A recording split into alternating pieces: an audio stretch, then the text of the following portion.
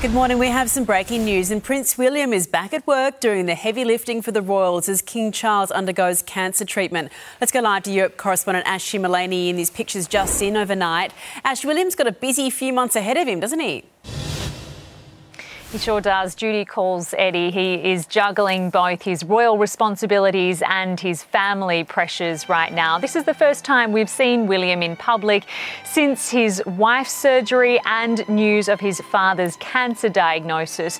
Prince William hosting an investiture today at Windsor, and in the coming hours he'll also be hosting a gala in London for the Air Ambulance, an organisation that he once worked for. As Prince William steps up, Prince Harry is wheels up. The King's youngest son jetting out of London. He was on the ground here for less than 24 hours. He didn't have time to see Prince William, it seems, but he did see his father for just a short half-hour meeting.